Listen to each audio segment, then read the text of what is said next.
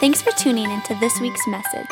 For more resources and information about Cedar Valley, please visit cvchurch.org. As we kick this series off, we're talking about vision and what's our vision for this year and what's our vision for the upcoming year. And that's why I wanted so badly for people to be here if they have the ability to be here. And we're calling this rebound. And I apologize for making sports metaphors very oftentimes. I just don't have a lot of ballet or chemistry metaphors. And so I just revert back to this. But we're calling this series Rebound for this reason. That when you play basketball, as a general rule, you're either on offense or defense. That's it. You're either on offense or defense. There's not much middle ground. And there's one thing that transitions from one to the next.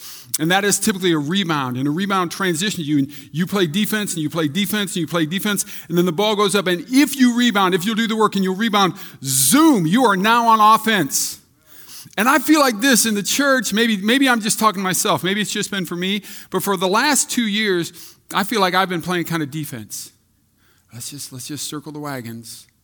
Let's just make sure everybody's safe. Let's just play it safe, everybody.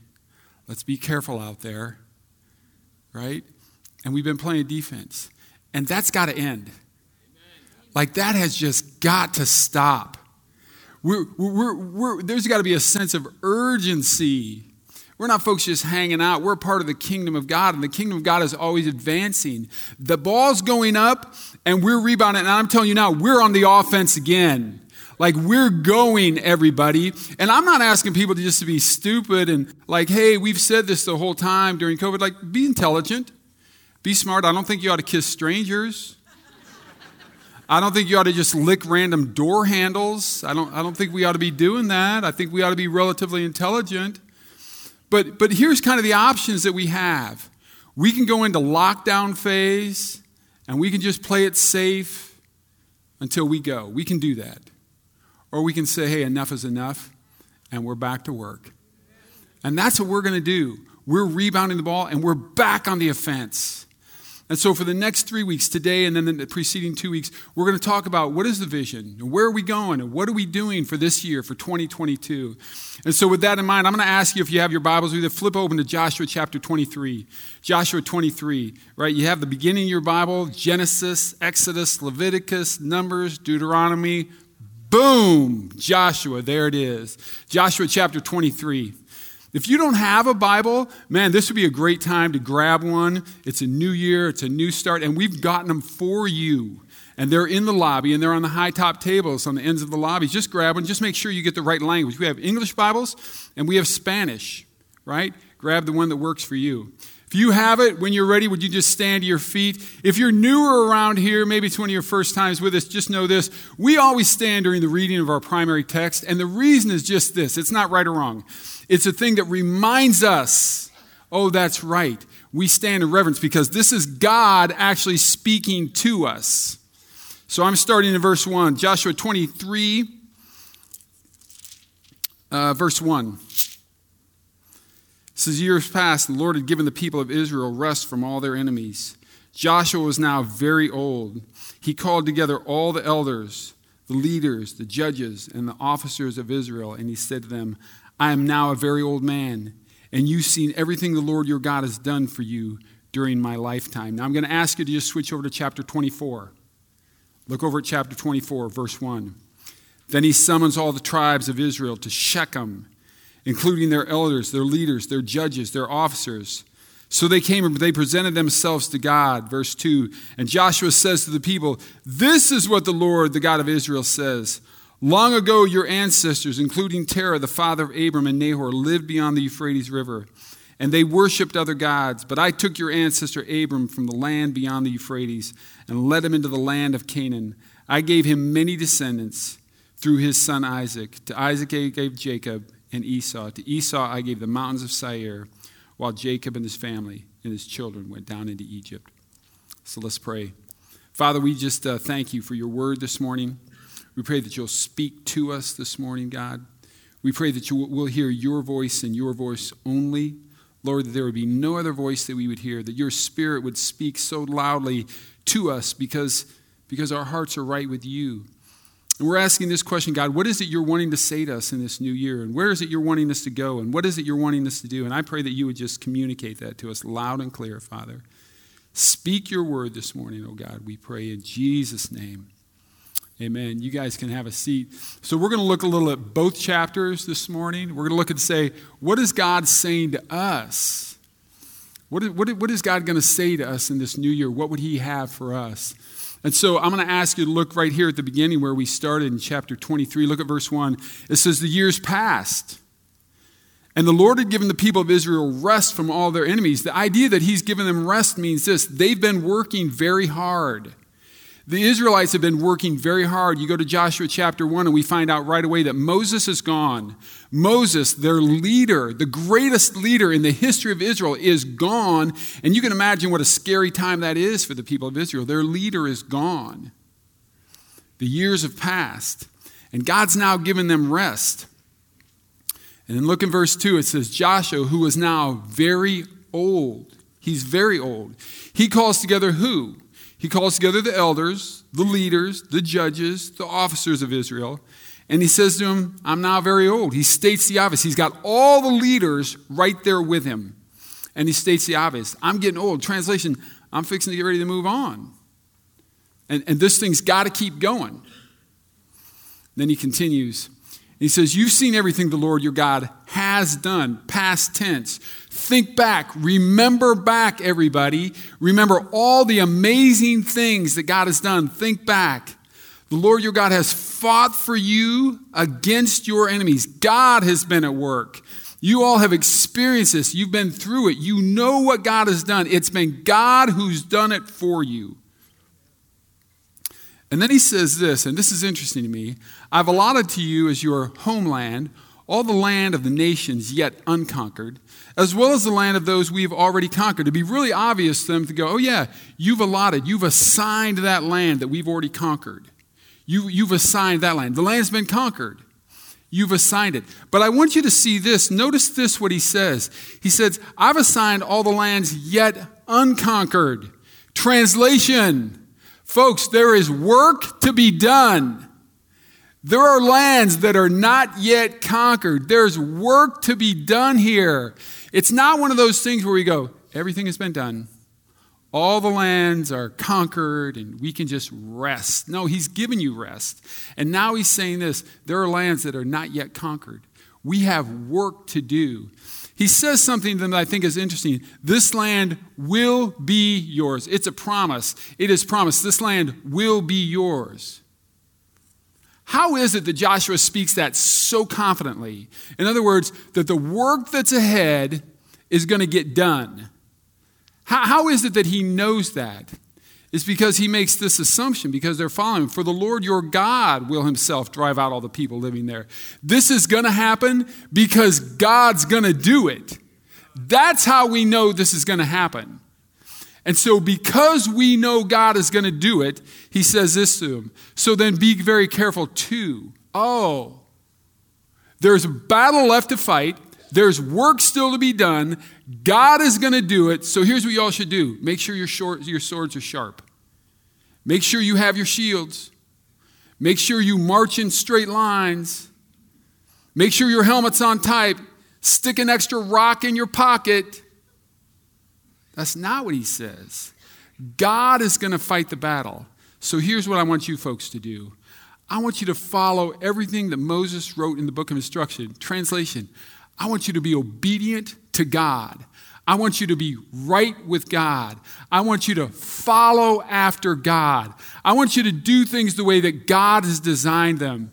I don't want you going off on your own half-cocked. I want you to be obedient to God. And he spends the rest of chapter 23 telling them, if you're obedient to God, here's what's going to happen. And if you're disobedient and you don't follow after God and you don't do things the way that God has designed, here's what's going to happen. And he lays it all out for them. And then he goes into chapter 24 where we read. And it says, now Joshua summons all the tribes. This is everybody now. He gets everybody together. Oh, sure. He gets the elders and the leaders and the judges and officers. And they come and they present themselves to God. But it's all the people this time. And notice he gathers them at Shechem. Shechem probably doesn't mean a lot to most of you, but Shechem was really interesting in the Israelite history. First of all, when you go into Shechem, you're in the floor of this valley. And on the one side of you would be Mount Gerizim. And the other side would be Mount Ebal. And it forms this crazy natural amphitheater. It forms this amphitheater. And it's dramatic because all the people are there. And your voice would carry. And it would be very dramatic. He's got all the people there. It's a really cool place. But Shechem is also very historic to them. And we don't get it. But if you're a Hebrew, if you're an Israelite, then you would understand the history. Their nation is only 400 years old at this point, not even really that, but dating back to Abraham, it's about 400 years old. And Shechem has 4 really significant marks in the Hebrew history. Two of them were times where they presented themselves to God and they offered themselves up to God. Right? The first one was where Abraham first camped. When he came out of the land, which would today be Iraq, and God first called him, and he comes into the promised land. Shechem was the first place that Abraham worshiped God. It was the first place that he camped, and he built an altar. Abraham worshiped God there. Remember, prior to being called by God, Abraham worshiped the moon. He worshiped the moon god. And now God calls him, and he comes into the promised land. Shechem was the first place where Abraham camped, and he built an altar, and he worshiped God.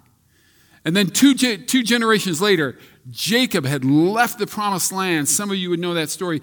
But he came back into the promised land. And where did he go? He went to Shechem. And he builds an altar, and he worships God, and he offers himself up to God. And then when you go through the whole rest of this chapter as you're going, the next steps, all he does, Joshua goes back and he gives history. And he goes all the way back to Abraham and Isaac and Jacob. He's going back 400 years. And we go, well, 400 years isn't that long. Our country isn't 400 years. Think if somebody was going back to give history before our country was a country. 400 years he goes back. And as he's giving their history, what's really interesting is he's not just naming off events. It's where their heads would have gone when he tells the events. He starts off with Abraham, and everybody going, oh yeah, that's right. Abraham is the guy that God gave the promise to that he would be the father of a great nation, that he would have more descendants than there are stars in the sky. That's right. Except the problem was he was about 90 years old when God told him that, and he had no children. And it still didn't happen for another 10 years. How is this going to happen? How is this going to happen? I'm going to tell you how it happened. And this is what they all would have thought. That's right. The faithfulness of our God. And then he went on to Isaac and then to Jacob. And remember, Jacob had 12 sons, and everybody knew that. And one of his youngest sons was Joseph. And remember, the other brothers hated him, and they sold him into slavery? They sold him into slavery. And he was taken down into Egypt. And it was hard for him, and it was difficult for him. But the faithfulness of God, he found favor in the eyes of Pharaoh. And he rose to second in command over all of Egypt, behind only Pharaoh himself. And now that he's empowered, you remember this? There is a famine. And everything is difficult. Everything is tough for everybody. But there was favor on the Israelites because of Joseph's favor with Pharaoh. And his family all came down and they survived the famine. That's right. The faithfulness of God in really difficult times. Our God is faithful. That's right. But then we became slaves. And Pharaoh had his thumb on us the whole time. And we all became slaves down there in Egypt. Oh, that's right. When things were really difficult for us, the faithfulness of our God. And he raises up Moses and he raises up Aaron, and they led them out of slavery. That's right. In difficult times, our God is faithful, and we just keep going. But then, do you remember that? Do you remember we all got out of Egypt? And do you remember we were camped up against the Red Sea, and Pharaoh changed his mind? And here come the chariots of Pharaoh. They're the Sherman tanks of their day. And they're just swooping down on us. And they're going to kill us all and destroy us. Man, times are sure tough. Oh, that's right. The faithfulness of our God. He split the Red Sea. And they didn't just walk across it and muck through the mud. You all remember the phrase, they walked through on dry ground. The faithfulness of our God, even in difficult times. And then he goes on to tell them, and then you guys wandered in the desert for 40 years, and God was faithful to you. God was faithful to you. And then you got up to the east side of the Jordan. You hadn't crossed into the promised land. You're on the east side of the Jordan. And God led you into battle against the Amorites, and you defeated them. And God led you into battle against the Moabites, and you defeated them. And that's right. We had to cross the Jordan River. Problem is, it's at flood stage. It's at the time of the year when all the ice is melted. You remember that? It's at flood stage. How are we going to get across? Man, things are tough. Oh, that's right. The faithfulness of the great God of heaven. And he says, I led you across, and you walked across the Jordan on dry ground. And then we got in, the first city we came up with was Jericho. And Jericho wasn't a big, powerful city, but they were well known for their walls. You didn't have to go to battle. You just walked around the city. That's right. The faithfulness of our God. And they overcame them. And then they defeated the Girgashites and the Hivites and the Perizzites and the Canaanites and the termites. I don't even know all of them. A lot of ites. And they just kept defeating them. Why? Because even when things are tough, it's the faithfulness of God. And he just kept reminding them. And I'm reading that, and I'm thinking, I wonder what our history is. Like, it just made me think that question. What's our history? What's the history of Cedar Valley? Do you know we're a church that's about 69 years old? March of 1953. I've only been here since 2013. I don't really know the history. I know some of it. I could get a book. I could read a book. We have archives here. I could read a book and I could just stand here and read history. I thought actually what would be really helpful to have somebody here who's been here for a significant part of our history. And then not only that, because of a weird connection, has roots to our history way back. And so I asked Pastor Jerry, and he was only too happy to do it. Some of you don't know Pastor Jerry because of the length of time you've been here.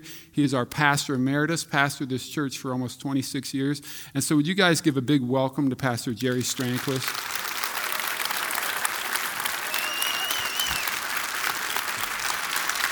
Thank you, Pastor. Appreciate you, man. Appreciate it.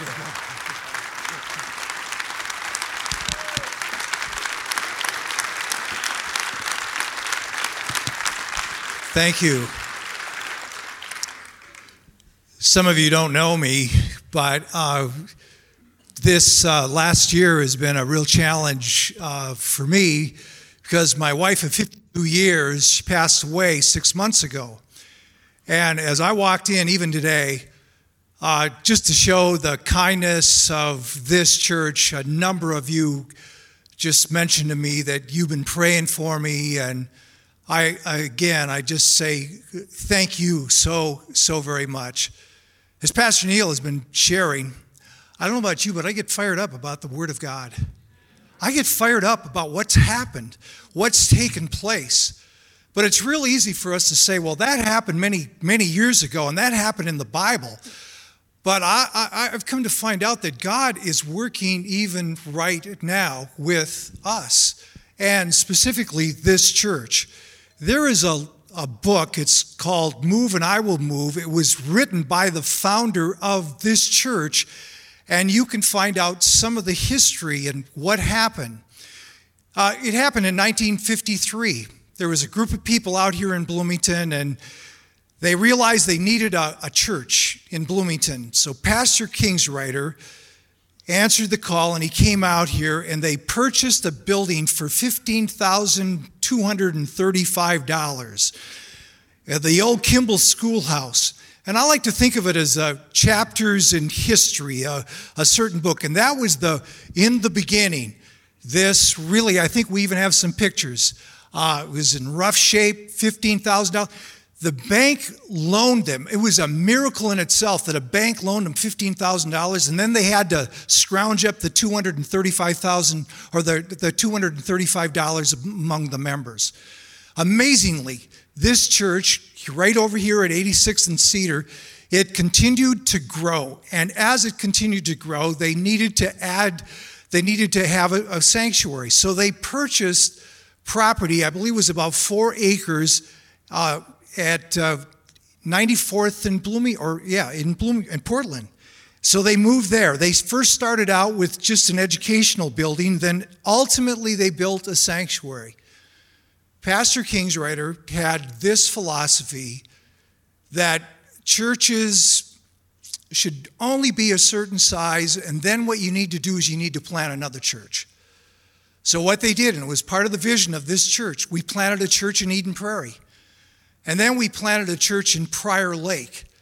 And then I happened to be there when there was a transformation that took place in one of the chapters in Cedar Valley Church. I was with Pastor Kingsreiter, and we were in Chicago. Dr. Cho was there, and he was the pastor of the largest church in the world, and I believe it's like 800,000 people. At that time, it was only a measly 350,000 people. And I can remember it was a rather large auditorium like this, and I watched as Pastor Kingsreiter sat up in the balcony all by himself. And as we drove back from Chicago, he said very little, but there was something that had happened on the inside of his heart. Not only should we have churches of 500, but we can have large churches. And so his vision changed. And so there were a bunch of, and it's from the very beginning, a bunch of wild and crazy people here at Cedar Valley Church. So what they did is they started looking for property. At one time, they owned more property than anybody in the city of Bloomington. They owned property on Penn. They owned property at 94th and Portland. They owned another church. And then they bought the 17 acres here. It was wild and it was crazy. And they weren't sure how they were going to do it. And they had to sell property. And ultimately, they were able to buy this, and it was just simply a Cedar Crest school. And they met in an old fellowship hall. And they ran in shifts, so they'd have a group of people, and then they'd send them out one door, and another group would come in, and this is where it started. And then he had this dream of building this 2,000-seat auditorium. And so the 2,000-seat auditorium was eventually built, and it was easy. It was really easy. There were no problems. It was smooth sailing. It was during a time when interest was 14%. I'm kind of old. I remember I bought a house and I paid 8% interest. I thought I was stealing money. I got it for 8%. It was just incredible. And so they had some times when they were building it in the middle of it, because of the financial crunch of what was going on, they would stop and say, we need an extra $100,000 in a month or two. Could you just give a little bit more? This sanctuary was built, and it was actually supposed to be 4 to 6 or 10 feet taller than it was. But they had to adjust the building because of the budget crunch. And so there were difficult times, and they wondered, were they going to survive? Were they going to make it? And they obviously did. It was amazing how God continued to work and how God continued to bless this church. And after 37 years, Pastor Kingsreiter retired in 1989. I came in the fall of 1989, and the vision continued. One of the things that we did is we built the atrium. The atrium, it was just a grassy knoll with a couple of, or not a knoll, but a grassy area with some trees in there. And once in a while, we would try to have functions out there. It was either too cold, it was either too hot, or there were too many mosquitoes. So ultimately, we had this vision. Wouldn't it be great? 11,000 square foot atrium. Could you imagine not having the atrium today? And there, believe it or not, there was opposition to it. I got letters. They called it the Strandquist Taj Mahal. It showed the limited vision they had. This doesn't look at all like you know what they wanted to do? They wanted to put in a flat roof. You know why they wanted to put in a flat roof? Because we could save $300,000. I'm a farm boy from northern Minnesota. You know what that's called? That's called a barn. You put machinery in it, and you put bales in it. I could just never imagine. Could you imagine not having the kind of roof that we have there? It cost us a number of millions of dollars, but the people sacrificed and gave. And then the vision continued that we're going to plant churches and we're going to be a part of what God is doing within our community. Shortly after I came here, we started the Oak Hills Church with Rod Carlson, and they've been there, 26, 27 years or longer. We also helped Brad Davis plant a church in Chandler, Arizona. Darren Poley planted in Savage. Chris Book planted Southland City Church in the Lakeville area. We invited Lowell Lundstrom to come in and to preach, and we gave him an offering, and we told people, if you would like to go to Celebration Church, you can do that. We also participated in planting River Valley Church. We also, with Tori Farina, he planted another church in Eagan. That's just a part of the very core and the DNA of Cedar Valley Church. Then there was an opportunity. I was actually in Texas, and I was talking to a pastor, Scott Wilson. He's talking about charter schools. And he said, one of the greatest opportunities for missions we have is charter schools. We've started a number of charter schools. And with those charter schools, we have started churches. And I think it was like a month later, there was a group of people walking through Cedar Valley Church. And I asked them, who are you? And they said, we're looking for a place to start a charter school. I said, would you come into my office? Would you come into my office? And we sat down and we started talking about starting a charter school. What kind of a charter school? It was going to be basics, math, arithmetic, writing, and so the charter school started. It was something that just permeated in my heart because it's part of the mission of this church. I can remember they would have Christmas and music celebrations, and I would walk in here, and this place was filled with people celebrating with the charter school. These people never knew that this church existed. Many of them didn't even have a church, but a number of people started coming to this church. They found out part of our mission is to reach out to our community. And how can we minister to our community? This facility is used 7 days a week. With all of the facilities we have, and now it has a charter school, I looked at it as an amazing opportunity to minister to our community. Then we added the gym and offices, it was like $9 million. Again, that was really easy. It was just nothing to it, but people gave and you were generous. They're just wild and crazy people. This is what we had to do because the charter school needed to move in January. You think about this, and especially for those of you who are in the construction business, we broke ground in June and moved into the facility in January. That is called a miracle in the construction business. We talked to contractors and told them if they cannot do the job and if we cannot get it done by January 1st, we're not going to talk to them, and we were able to move in.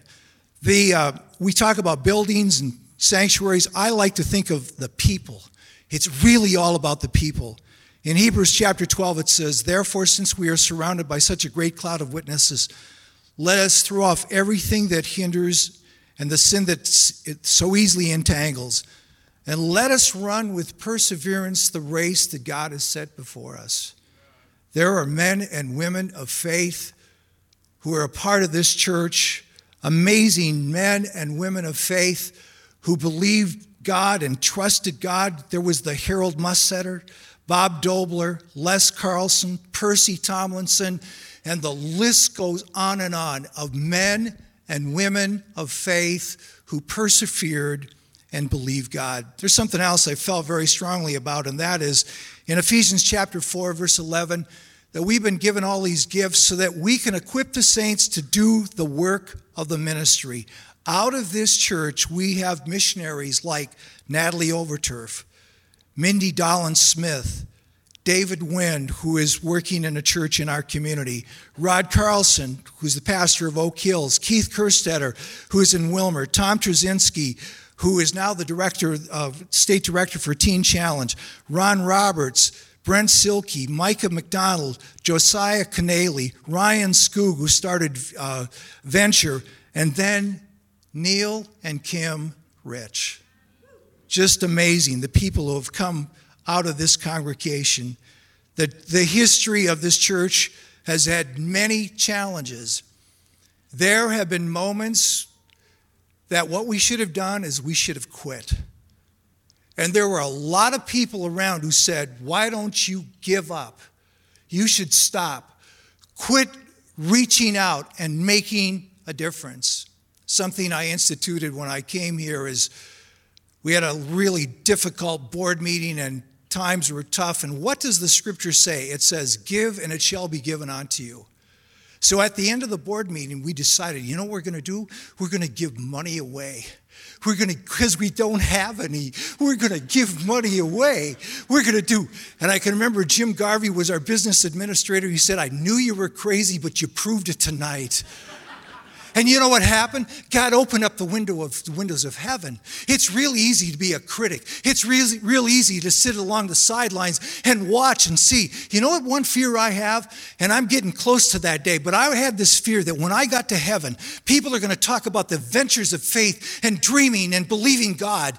And I had to move to the other side of heaven. I got there. You know, one of the things they don't do, they don't build monuments to critics, do they? It's real easy to sit in the stands and say, I'd play differently. I'd do it differently. I'd do this. But God has called each one of us to get into the game. How are we going to operate? We're going to participate. We're not going to operate in fear, but we're going to operate in faith. We're not going to just look back, but we're going to look forward. I love looking back, and we have a wonderful history. But I don't know about in your car, when you get into it, you have a big windshield and you have a little rearview mirror. We look back very little, but it'll inspire us to move forward, and that's exactly what we're going to do. You notice your eyes look forward. With your feet, you run and move forward.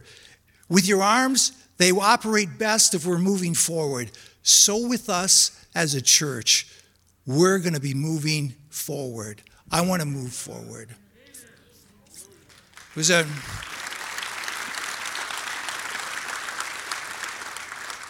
The DNA continues. It was 2013. Pastor Neil, at that time, he had a successful business. We had an opening here, so I went and talked to him, and I said, would you ever consider coming on staff here? And because he's a fool, he said yes. He said yes. And you know what? I went home, and I felt guilty. I felt guilty because my shelf life is kind of, on the other end. And I'm not going to be around here forever. And so I said to Kathy, we got to take this couple out for dinner. And we took them out for dinner. And at that time, I was like 68 years old. I said, I'm probably not going to be around here forever. And you're tied to me. What are you going to do when I leave? Do you understand? You probably shouldn't sell your business. If I were you, I would play it safe. This is too difficult. Do you know what it's going to mean? And they looked at me and they said, we don't care. We're not connected to you anyway, Pastor Strandquist. That's the kind of fools they were. We're connected to Jesus Christ, and he's going to lead us in the future. And that's exactly what he is doing today. As your leader continues to lead you and you follow and you say, I'm no longer a critic, but I'm a participant. It's time for me to put the shoulder pads on and put the helmet on. You may look pretty good in the uniform, but it's more than looking good in the uniform. It has to do with getting into the game.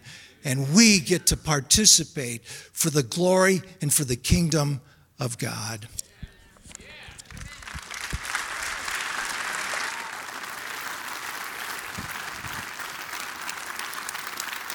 Amen. Somebody say amen. Man, I always say this, if that doesn't light your fire, your wood is wet. Come on, right? So good. And your thumbprint is all over this place. Our board still says that. Well, you just need to give some money away. Our board is ridiculous at times, right? I've said this to a lot of people who are visitors. Our culture is very much shaped by Pastor Jerry. And you just had this weird thing that would happen. You could look up and, you bump into a visitor. Oh, your first time here. Like you just bumped into visitors. And it's really impacted our culture here and the warm culture that exists at Cedar Valley. And that's one of the reasons why. So looking back, man, we always think, don't look back, never look back. And sometimes looking back, like we look back today, can be a good thing. And here's your big so what for today. Remembering what God did reminds us of what he can do. It's what God can do in the future. It's what he will do. And we remember that because we look back and we see what God did in the past. So what are we going to do? Well, Joshua, as he's talking to the people, and he's saying, God's going to conquer this land. So, right, here's that thing again. So sharpen your swords, so strap your helmets on, so get a shield ready, so pack an extra rock. No, here's what he said to them. So fear the Lord and serve him wholeheartedly.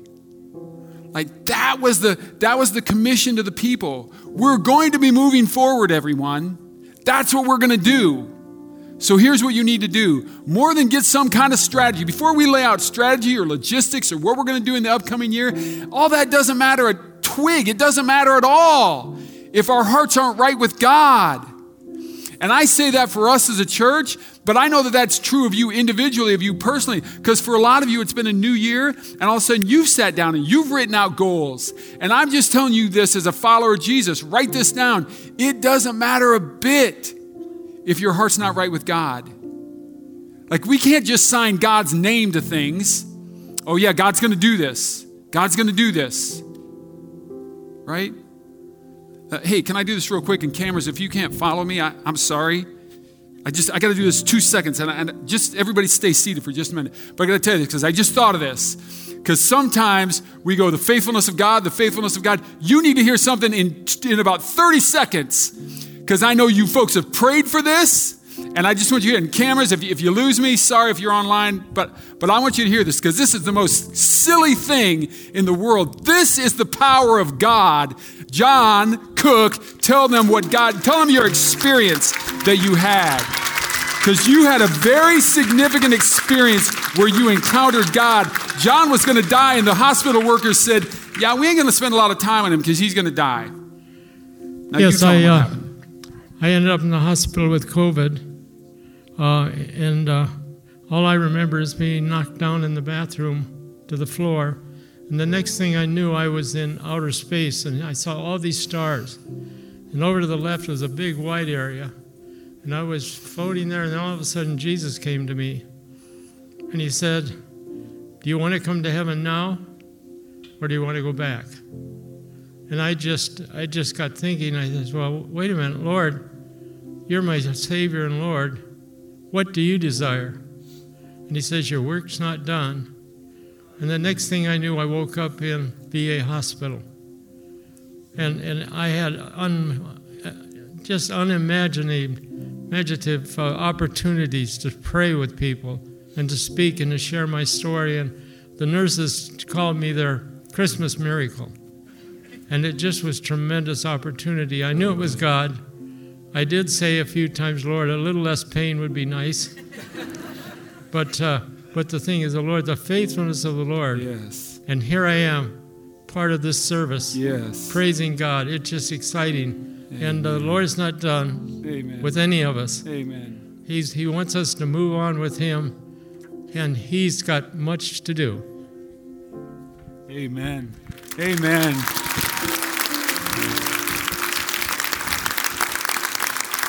So here's what we got to do. At the beginning of the year, what we got to do is we got to serve God wholeheartedly. Wholeheartedly means this: only God. It means don't serve some other things. Listen, the God of today, do you know, I believe the God of today has become safety. It's become caution. It's become comfort, right? And he had to talk to them. He had to talk to them. Joshua did, and said, I know you've been worshiping the idols of your fathers. I know you've been doing that. I know you've been doing that. He tells them, listen, he says, you got to put those away. Put away forever the idols of your ancestors worshiped when they lived beyond the Euphrates River. And I just think for us, have we done that? Are we serving other gods? We've got to serve God wholeheartedly. He says, put them away. And then he says this, and serve the Lord alone. That's what it means to serve God wholeheartedly. And eventually, he doesn't even tell him you got to stop doing that. Eventually, he tells him, you got to choose. Like you got to make a conscious decision in your head. I'm serving God. We can lay out all the ideas for this new year. We can lay out all the strategies. We can lay out all the logistics. And we're going to do this and we're going to do this. If our hearts aren't right with God, if we're still serving the idols, it's useless. It's pointless. It's silliness. It's a complete waste of time. Serve God. Serve him alone, wholeheartedly. That's what we've got to do. And so we have a big so what. Here's our big now what for today. Just do that. Serve God wholeheartedly. We're going to serve God wholeheartedly this year. First and foremost, that's our vision for the church. Now, I know in the next 2 weeks, we're going to be laying some things out. Come back. I want you to be here. Be on campus. If you're online and you didn't know about that and you have the ability to be here. But so here's what we're going to do today. Our worship team is going to come out. We're going to have just a little extended time of worship. For this reason, because I think we really got to examine our hearts. I don't think we should just say it. I think we should actually do it. I think we should examine our hearts. And first and foremost, I think we got to say, God, are there idols? Are there idols that have gotten in the way? Maybe. Maybe there's some idols. Maybe comfort has become an idol. Maybe safety has become an idol. Safety is not really a Christian value. I don't know how to say that. It's not really a Christian value. Hey, everybody be sure and be safe. Now again, don't be stupid. God gave us a brain. Use it. Use some wisdom. But if our primary concern is just being safe until we can get out of here and go to heaven, something wrong happened. Like that's not a Christian value. And so what are the idols? What are the idols? And then as we sing, I just want to make this available to you. You know, in the Old Testament, they used to bring things to the altar. And the altar was where you brought sacrifices and you surrendered them and you laid them down. That's what you did at the altar. And the church, if you're new, we have a lot of church talk that you don't understand probably, but at the church, we still call this the altar. Because the altar is where we bring our praise and we bring sacrifices of worship. And I'm saying this morning, look, Paul tells us in Romans chapter 12, offer your bodies a living sacrifice, which means this, God, I'm wholly committed to you. Wholeheartedly committed to you. I'm surrendering. I'm yielding. I'm giving. So here's what I'm going to offer you. As we worship, you might want to spend some time in prayer and allow the Holy Spirit to speak to you. And then if you feel moved by the Spirit, then do this. Offer your body a living sacrifice. Come up here. Come to the altar. Just as a sign of saying, man, I'm in. I'm back in. I'm surrendered. And if you're watching online, I'm just going to tell you this is my view. I think change of posture is really important. So if you're online, you can't walk down here to the altar, but I would do this. I would change my posture. If you're in your home, I would stand and raise my hands. I would get down on my knees. I would change my posture and say, I'm a living sacrifice today. So I'm going to pray, and then we're going to stand and worship. Father, thank you for this morning. Thank you for the opportunity to have audience with you, the God of creation. Thank you for allowing us to worship you. Thank you for our pastor, Jerry, who came and brought us the word about our history. Thank you for your history, and it reminds us of your faithfulness to this church, oh God. So grateful, so grateful. And now, God, hear our hearts. Hear our hearts, God. Holy Spirit, speak to us. Minister to us, Holy Spirit. Reveal to us where have we gotten off? What idols have we picked up? Maybe we've laid them down before and we picked them back up. Would you reveal that to us, oh God? Thank you for your faithfulness and your steadfastness in our lives, God. And now, Holy Spirit, you just work.